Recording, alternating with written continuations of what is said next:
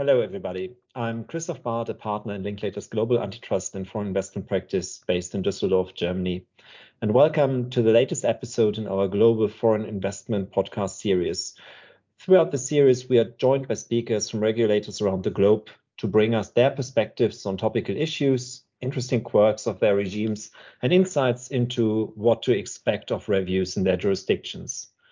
Following our latest podcast with Catherine Burke from Canada's Investment Review Branch, I'm really pleased to be joined today by Damien Levy, who heads up the unit on technology and security FDI screening in the Directorate General for Trade in the European Commission. Welcome, Damien, and thank you for being here today. The EU established a legal framework for FI screening, which entered into force around 2.5 years ago. Prior to the enactment of the EU screening regulation, only a small number of member states reviewed foreign direct investments at national level. The regulation is the first legal basis for FI screening in European law and contains, among other things, a cooperation mechanism on investment screening between the European Commission and EU member states designed to facilitate harmonization and coordination. Damien, looking back to the application of the regulation over the last 2.5 years, how has the EU screening mechanism developed in practice, and in particular, what has worked well? Thank you, and hello, everybody. Thank you for this podcast. I would say it's almost 3 years now. It has worked very well. If you take a macro perspective, we were at about 15 member states with legislation in place to screen foreign investment. Today we are at 21, and I would expect 23 by the end of the year once Ireland and Sweden have adopted their regimes. So we clearly see that most member states are covered, and most foreign direct investment will be covered by the end of the year. So in terms of having the instruments in place, I think we're getting where we want it to be. And there are 4 member states that are working on legislation, and we're helping them technically and also having political conversations on these topics. When it comes to the handling of cases, I think we've all learned a lot, to be frank. 3 years ago, some member states had a lot of experience. They have expanded their investment screening mechanism, as the lawyers and the practitioners know. And a number of member states didn't know anything about this. From the Commission perspective, we had never screened cases from a security perspective. Colleagues in DG Competition have a long experience of screening or examining, assessing mergers or concentrations from a competition law perspective. So we also learned from that perspective. And we've screened, as we've said recently, more than 1,000 cases. And so we've learned a lot, and the level of cooperation among authorities and with the Commission is really high. And I think we've built progressively a culture of administration and of screening transactions, a strong confidentiality culture. There's been no leak to my knowledge. We've handled more than 1,000 cases, and I think that's very important. Indeed, and I think your track record in that respect is indeed remarkable and much better than with some other regulators. You've been incredibly busy, as you said, over 1,000 cases since the regime came into force, 400 cases alone in the last year. Can you maybe briefly explain to our audience how you manage this pretty significant workload and how the process is organized within DG Trade, whether members of your team have a specialization, be it in terms of sector, origin of an investor, and who's involved in this process besides DG Trade?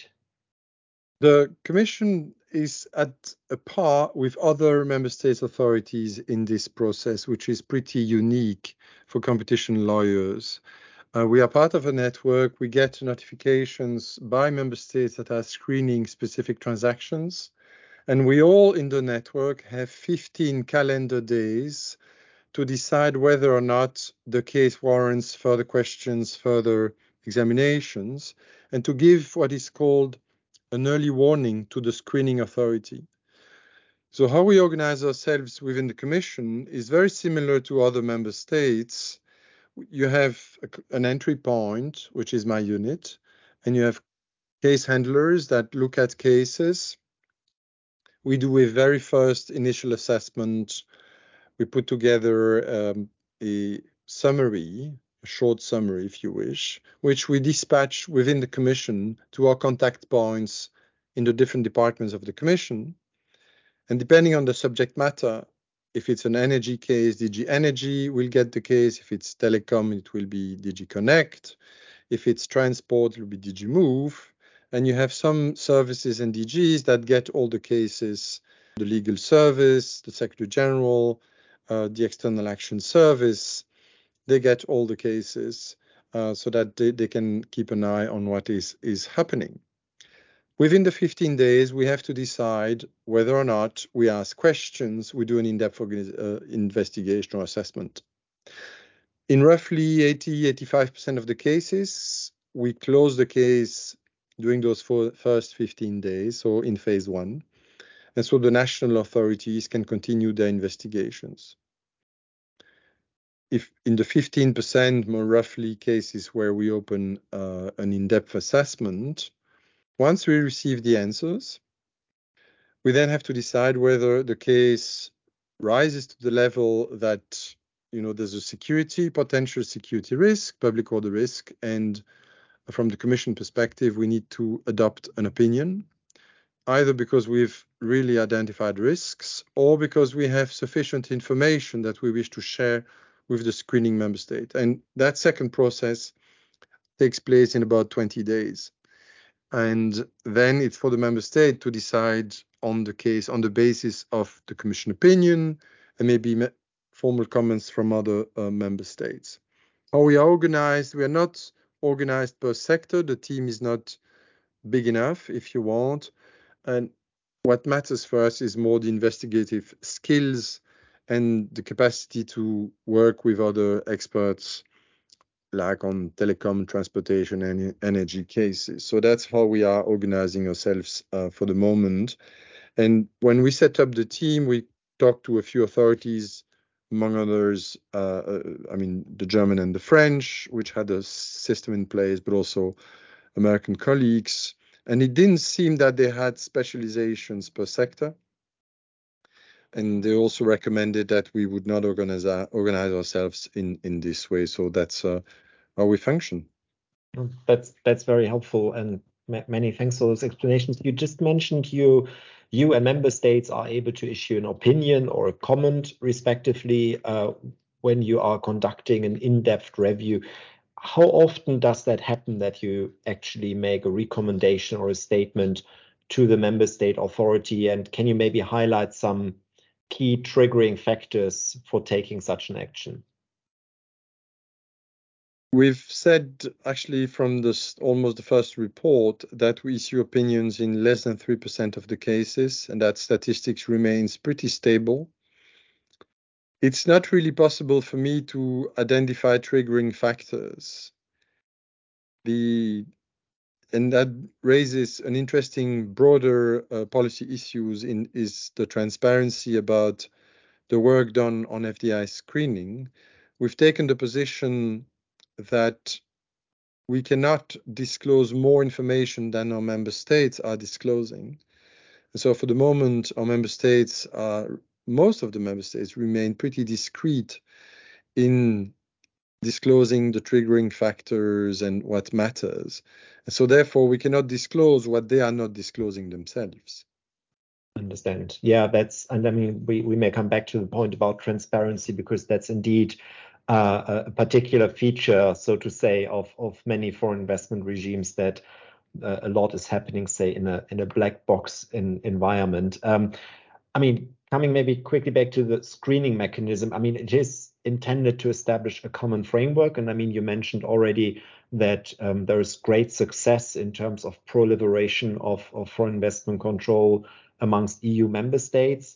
And although meanwhile many member states have put a legal framework in place or are in the process of doing this, our observation is that the regimes vary widely, both as regards the relevant screening criteria, as regards timeframes, so in many respects, and we still see a flurry of reforms at EU level. Over summer, we've seen the recent enactments in the Netherlands, in Belgium, and Denmark. You already mentioned that Ireland and Sweden are soon to join the table. Is the European Commission engaged in these national reform processes and the enactment of national regimes to a greater extent? I would say we are involved at different levels. First, at the political level, the Commission has called now repeatedly for all member states to adopt a screening mechanism. And so we are very happy to see more member states adopting screening legislation. At the technical level, we engage with experts if they come to us in a way, if they ask questions. We regularly have a look at draft legislation and we share views. And obviously, we look at whether the draft legislations are in line with the main principles set out in the FDI screening regulation. But these are pretty limited. And so therefore, our interventions are in a way quite limited as well. I would say for the moment, now is probably the moment. We are the 18th of July, and I don't know when this will be broadcast, but we are at the end of a public consultation on the issue of the current state of play, the situation in member states, and we've asked detailed questions to the practitioners, to any interested stakeholders on the situation, whether there shouldn't be more convergence, more harmonization in either the procedures or potentially some other elements as well. And so if you still have the time, or if you wish to share your views even after the closure of the consultation, you can do so, because we are really in the process of taking views, inputs into account in order to table before the end of the year a new legislative proposal to amend the current regulation. And that's pretty important, because the current regulation has been in place for 3 years. And even if we go fast with elections next year and a new parliament, my personal assessment is that a new regulation would not enter into force before probably 2.5 years, if not 3 years. And so therefore, on the one hand, the current regulation will also still be with us for probably 2.5 to 3 years. And on the other hand, we're not going to review it very often. So if you have any views on how to improve the current setup, and also what you expect the current setup to be in 1 or 2 years, and you anticipate the problems that may arise then, share your views. Share your views on problems, issues, but also on solutions that you think we should be considering. Yeah, no, that's a very good point. And indeed, I mean, for an instrument that is not being reviewed too often, I mean, a very good opportunity. I mean, the EU level in some way is sort of the one level where action occurs, and obviously which you can directly influence. For companies notifying their investments, the other level is sort of the actual member states, which do look at the EU screening regulation when they adjust their laws. But we do notice that there are very considerable differences amongst member states as regards the handling of a cooperation mechanism. I mean, I would be interested to hear your views on those differences and how this plays out to you, because I suspect that some of the sometimes perceived inefficiencies of the regime may be due to that member state level and how the law is applied there. Yeah, you're kind of asking me a difficult question. I'm not going to compare one regime versus the other. We have 27 member states, and we have to treat them even-handedly. We commissioned now almost 2 years ago a study by experts of the OECD Investment Committee that came out last October and really identifies issues in 12 areas. And so I think that's a really interesting study for any practitioner, any person interested in this field. And for us, it's an important building block of our evaluation of the current regulation. What we do see, in particular, when it comes to multi-country jurisdiction or multi-jurisdiction deals, so a same transaction that has to be reviewed by different authorities, is a problem of synchronicity or asynchronicity, that procedures start at different moments, and there is insufficient predictability on the timeline and the cumulative timeline of all these national procedures. I would say the mere phenomenon of multi-country deal was not even identified by the regulation tabled now 4 years ago. Oh no, sorry, 6 years ago. And so that's one phenomenon that we will need to address one way or another to see, does this warrant more regulation at EU level, because it creates too much problems, too much inefficiencies. And I would say in particular, if you anticipate the entry into force of 27 legislations, because today you're dealing with 21 or maybe 19, but then once you deal with 27 potentially applicable to the same deals, I mean, it's potentially linear or even exponential, the problem. And so you need to anticipate that and what that means, and see whether solutions should not be proposed when we revise the regulation. Yeah, no, that I understand. And I think you announced that sort of like a first assessment of the evaluation is coming out end of this year. So, I mean, it will be very interesting to see sort of in which direction you're heading then. I mean, meanwhile, coming back to sort of the actual case assessment and the interaction between member states and the Commission, I mean, do you meet and discuss cases, or how do you organize sort of the interaction within the screening mechanism? We don't actually meet physically. Thanks to COVID, now we discuss a lot of things virtually. These things happen informally on cases when the need arises. We could trigger multi-country calls if a deal crosses about or affects several member states. We can bring on the call several authorities to compare notes on procedures, but also on substance, to see how do we assess the transaction, how do we assess the foreign investor, what are the respective roles of the subsidiaries, and how do they work together. Those conversations may take place informally whenever the need arises. There's no rule, there's no fixed rule. I think these things are happening informally. I think member states will tell you that before the cooperation mechanism entered into force, they were occasional. Now I think they are much more systematic conversations. Mm. And Damien, you alluded already to the fact that some criticism about the European FI landscape is about the timeline impact which it can have. So in terms of like multinational proceedings, and then you have sort of a screening mechanism as an extra overlay. So when people criticize this whole legal landscape for causing longer review periods and creating delays, I mean, what is your reaction to that? Because at the same time, you mentioned you have 15 days to make up your mind. Then you may ask questions. You have further timeline to provide comments. I mean, what's your view on the process duration overall and say proportionality in that respect? Well, I can only speak to what I know. My view is that based on the lack of complaints, that the cooperation mechanism would delay significantly the national procedures. I don't think cooperation among member states and with the Commission delays the procedure or procedures. The issue is more at national levels and kind of the cumulative impact of different procedures being applied.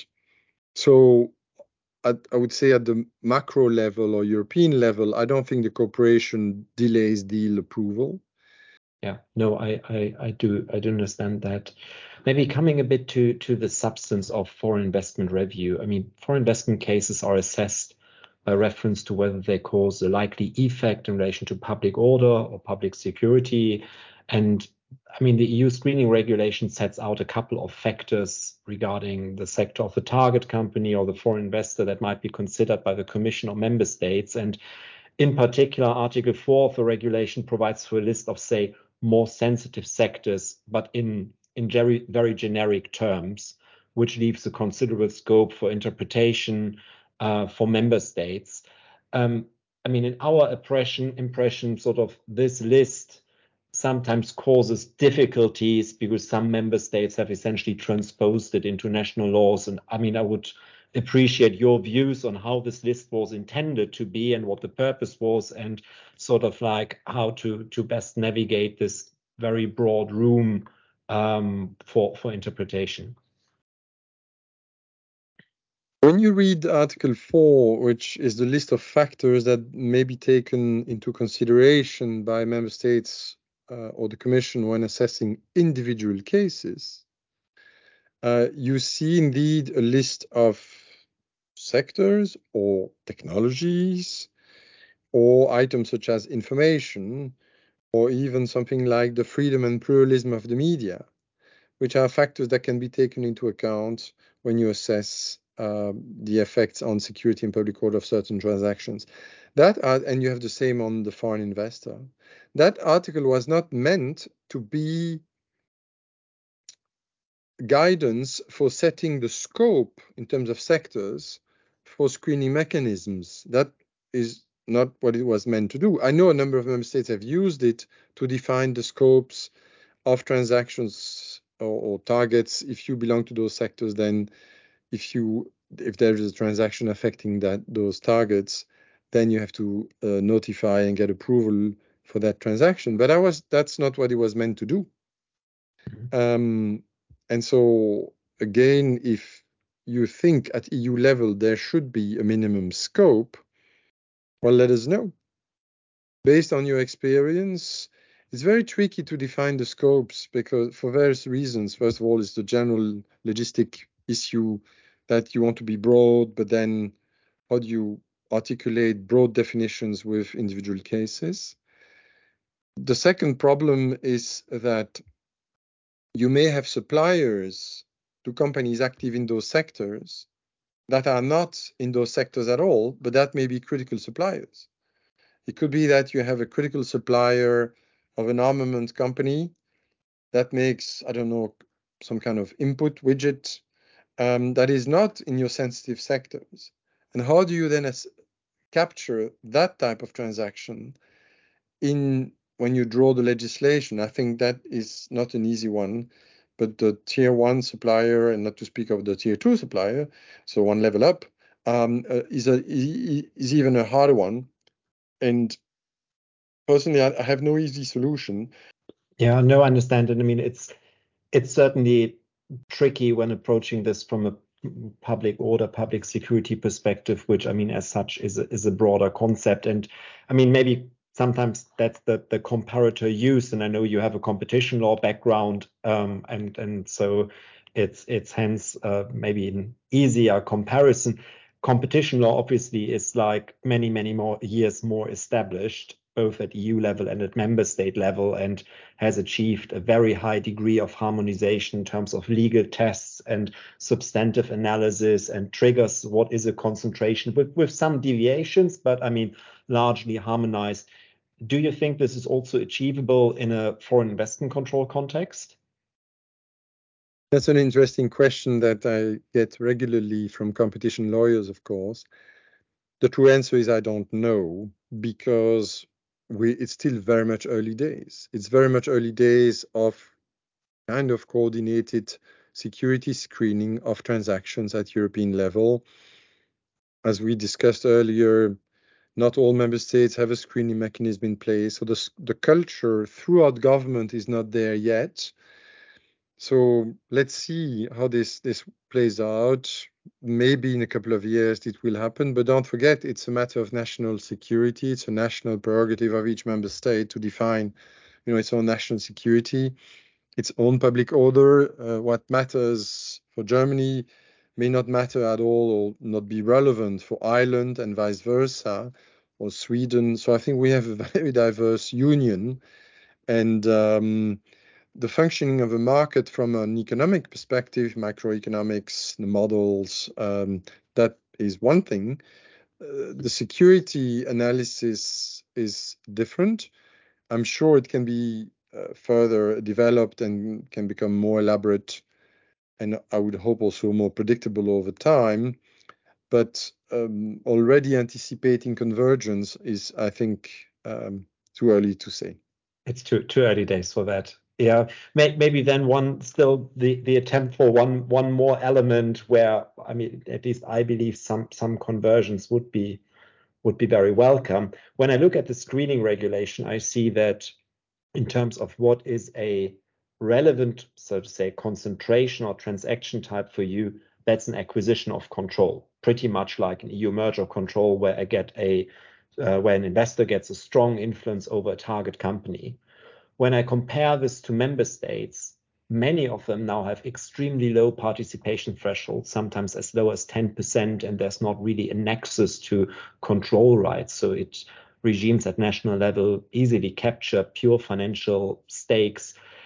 I mean, do you have a view on this strong discrepancy? And I mean, is the actual governance influence something the Commission takes into account when you assess cases?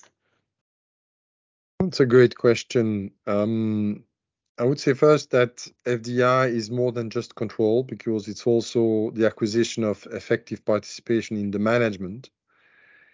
And that definition of foreign direct investment comes from a court case.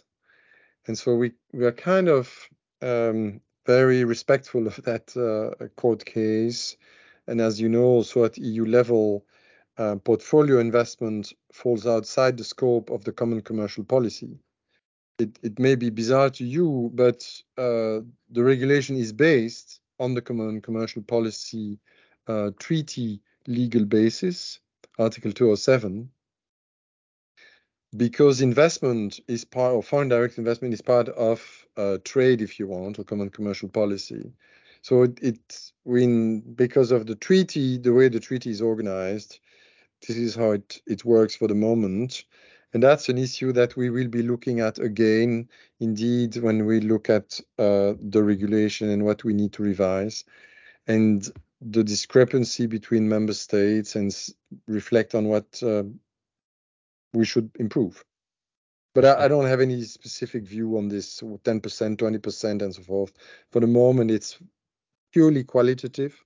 Mm-hmm. And that's something that is, the flexibility that this gives is quite appropriate for a lot of authorities, I would say. Thanks. Yeah, no, I understand. And I mean, when we look at the substantive test, so whether public law or security is likely to be affected by a case, and we discussed briefly, you can issue an opinion on this, whether it's an effect on overall or on particular projects and programs of union interest. I mean, can you identify in broad terms some types of transactions that might be relevant here, that you consider as relevant in terms of like having that potential impact? Yes, the role of the Commission is double, and it's in a way to take care of the European dimension of a transaction. We have national authorities looking at the national impact on their own territory, on their own security and public order. So in a way, we come in from the European Commission perspective when two or more member states are likely to be affected, because then there is a European dimension. Or we come in when a program or project of union interest can be affected or is likely to be affected on grounds of security or public order. And as you know, we have an annex which lists these projects and programs of union interest. So they're actually listed there. So if you have a company that is involved in some of these projects, and then we look at the role that it plays in that project, it could be that an acquisition of that company may have an effect on the security, on public order, through its participation in a project or program of union interests. And as you know, it can go from a transportation to the Trans-European networks for energy, telecommunication. We also have the research program there, but also Galileo, and we have defense industry development programs. So it's pretty diverse in a way. So it's not easy to say, oh, it can be in this sector or that sector, but the test remains security or public order.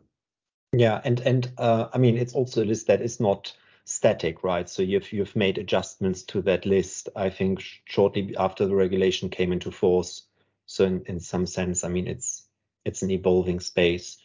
Yeah, indeed, because we there was the new multi-annual budget, as you know, so we had to update the list in line of the new programs that were adopted under the current budget, 7-year budget cycle. Thank you. Yeah.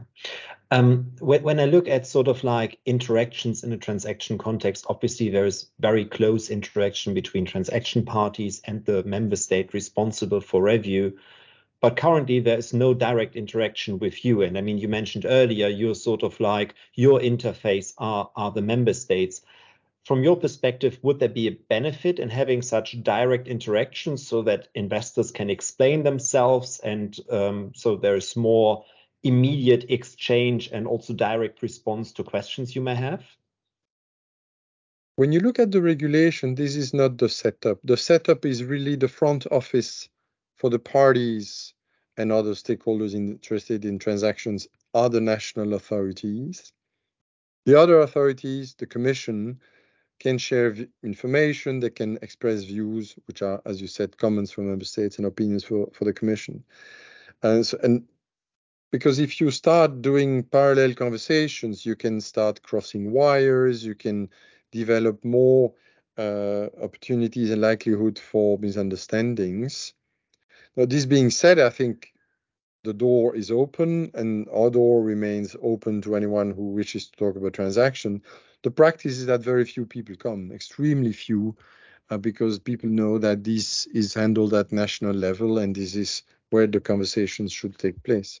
Yeah, and I mean it's under the current law still decided at member state level, so it's an opinion you issue, but currently not a formal decision.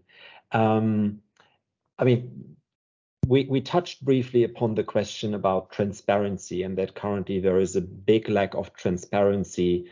I mean, obviously individual cases are confidential and sensitive, but even on sort of like the interpretation of rules in the context of cases, there is very little publicity. We do see some statistics being published by yourself, by member state authorities, but no broader transparency.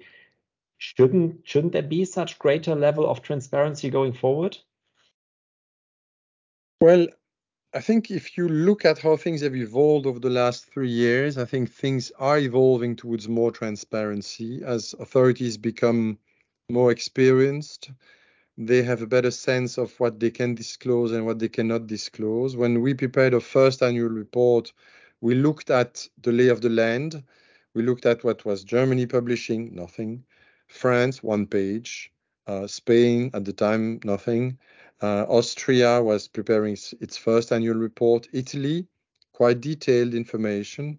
The United States, a lot of information, but very hard to connect with actual cases.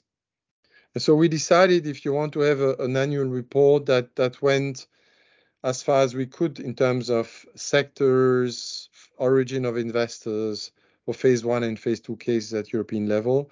We tried and we still try to aggregate statistics at European level. So to give the first aggregate picture at what is happening in Europe in terms of screening of cases. And we keep doing that. I think the next report will be out in the course of September, if everything goes well. But disclosing more information about cases, that really is in the hands of member states. And there, I think the things may evolve over time at national level. I think also in Germany, things are evolving. And the French, for example, I mentioned they had a 1 page report. I think the last report was between 15 and 20 pages. I think they also see the need of communicating more because as you have a regime that expands and that applies to more transactions, the governments have felt the need to also communicate more about what they do because something we haven't really touched upon because we both, you and I, think it's obvious. We all are very welcoming of foreign investment. Foreign direct investment is very much needed, has very positive effects for our economies. It's simply that we need to take care of very few percentage that may be a potential risk to our security, and then we need to have the instruments in place to take measures. But for the rest, we need really to remain very welcoming, and also at EU level. So that's why we are concerned about the cumulative impact of national legislations on the attractiveness of the EU as a market, as a, if you want, one economy for foreign investment, because we think that's really important to preserve. And I think that's from my perspective, a very, very important point. I mean, it's about free trade, about being attractive, but not being naive, as it was said when the regulation came into force. But ultimately, we're talking about very few cases that are of concern, and the majority of investment is not. So yes, I mean, we touched a couple of times upon the current evaluation of the regulation. Let's assume for a moment you alone were the lawmaker and you could move very quickly. You wouldn't need 3 years. What would be top of your agenda for the upcoming reform? Thank you. The regulation leaves kind of 3 freedoms to member states. One, the freedom to have or not to have a screening mechanism. We need to look at that. And you know the Commission's view. It's like the Union were a building with 27 apartments of different sizes, and you have 27 doors. So it's the internal market. And you can enter through any of the 27 apartments. So you need a guardian at the door of the 27 apartments. The second freedom is the freedom to define the regime, the scope of the regime, what you control, what you don't control. That leaves a lot of freedom to member states because national security is different from one member state to another. I used to say before the start of the war in Ukraine that the situation in Finland or the Baltics is different from Portugal. It remains the same, even though the effects of the war are also felt in Portugal or Ireland or other places of the Union. But nevertheless, the question is whether that freedom should not be organized and whether there shouldn't be a bit more convergence and no hardcore of sectors that all the member states should be screening. The third freedom is the freedom to organize your procedures. And there the question is whether the current situation where you have almost total freedom is the most effective and efficient for everybody, the parties, the authorities, stakeholders, the economies at large. And that, I think, is an open question where we are very much looking at the views of colleagues. But what is certain is that we are not considering, and I would not personally consider changing the regime and do a revolution. So for me, it has to be evolution, not revolution. The system has to remain, the front office is the member states, they assess cases, but probably we all need to work better together. Yeah, and I mean, I personally would add maybe some guidelines on sort of those principles that stem from the screening regulation and are to be applied by member states.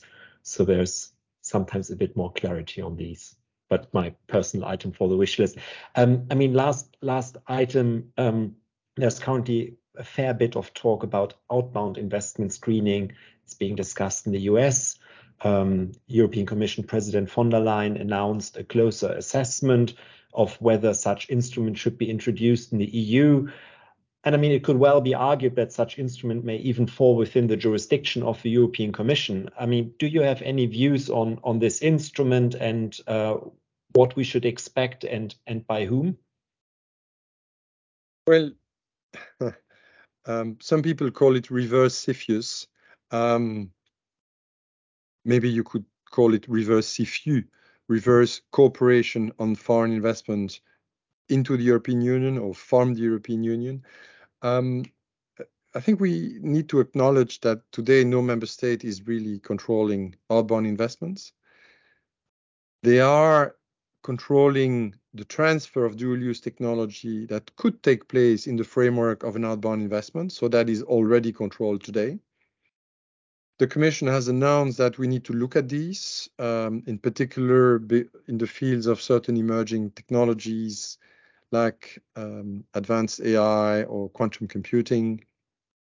And so we are setting up an expert group to discuss with member states, what are the potential risks, and to see whether there is any gap in our regulatory framework.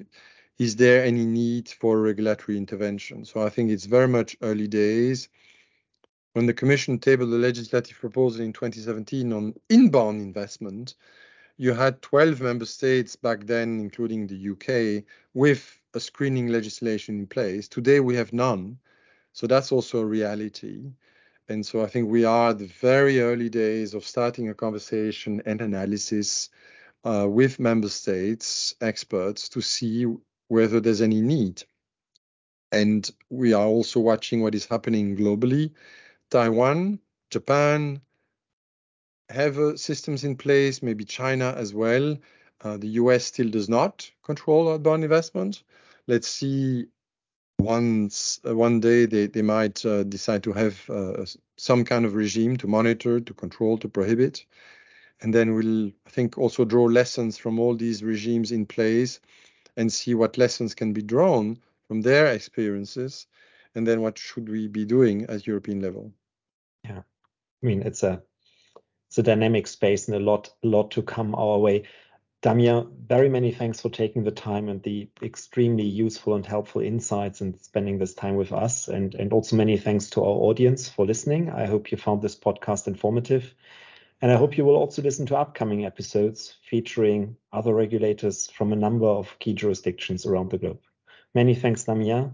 Many thanks, everybody. Thank you, Christophe. Thank you, everybody.